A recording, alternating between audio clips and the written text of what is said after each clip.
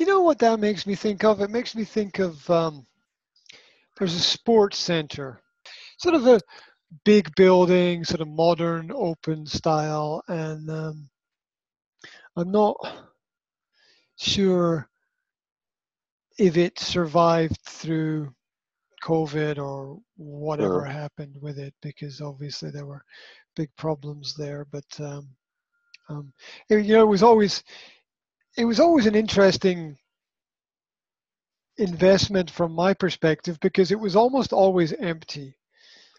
And how you can make a giant facility like that and run it and pay for it and have it almost always empty most of the time, I Mm. found really bizarre. I'm not. I don't I don't fully understand the economics of it, but something strange was happening Mm. with it, if you ask me.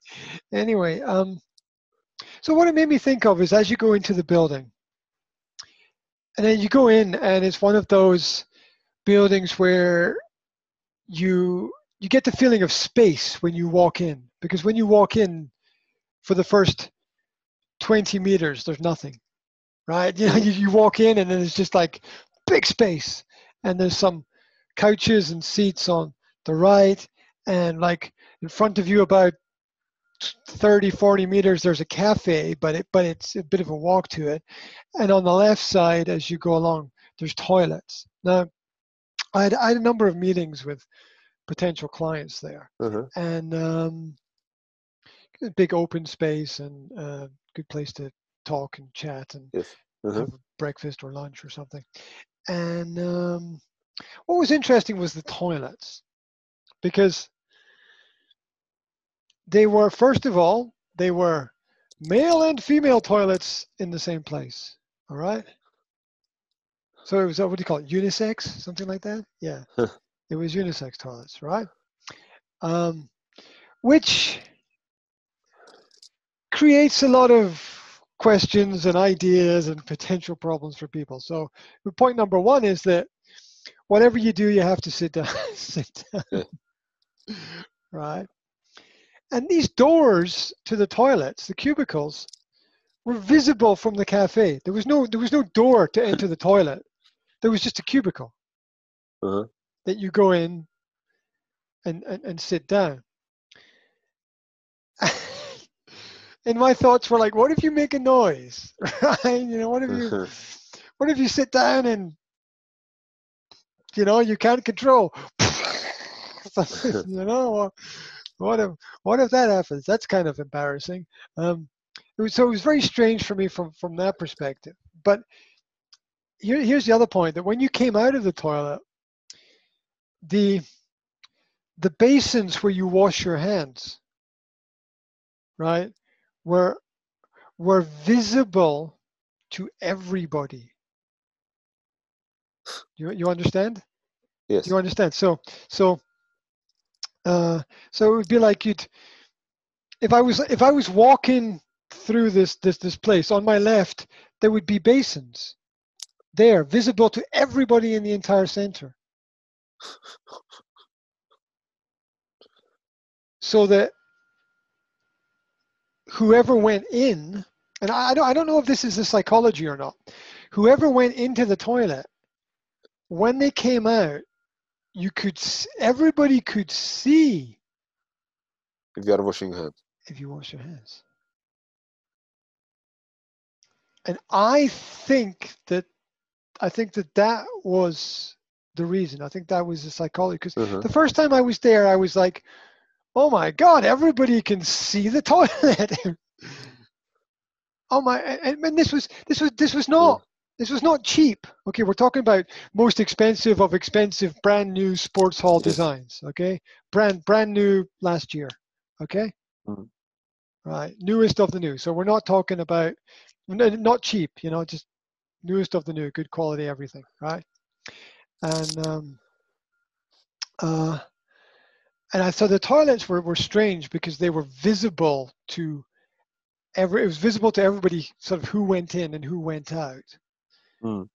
And the mirrors and the sinks for washing hands were visible to everybody. So you could see when a person came out, you know if they wash their hands Yes. and whatever. And of course, when people know that they're being watched, their behavior is different, right? Yes. Their behavior is different. They don't just go blah blah. They're like, oh, soap, and let's give it a good rub, and let's go up the arms. Whatever, right? And wash the hands, and then paper towels, dry the hands. But it's very, very interesting psychologically that if those areas are visible to everybody, then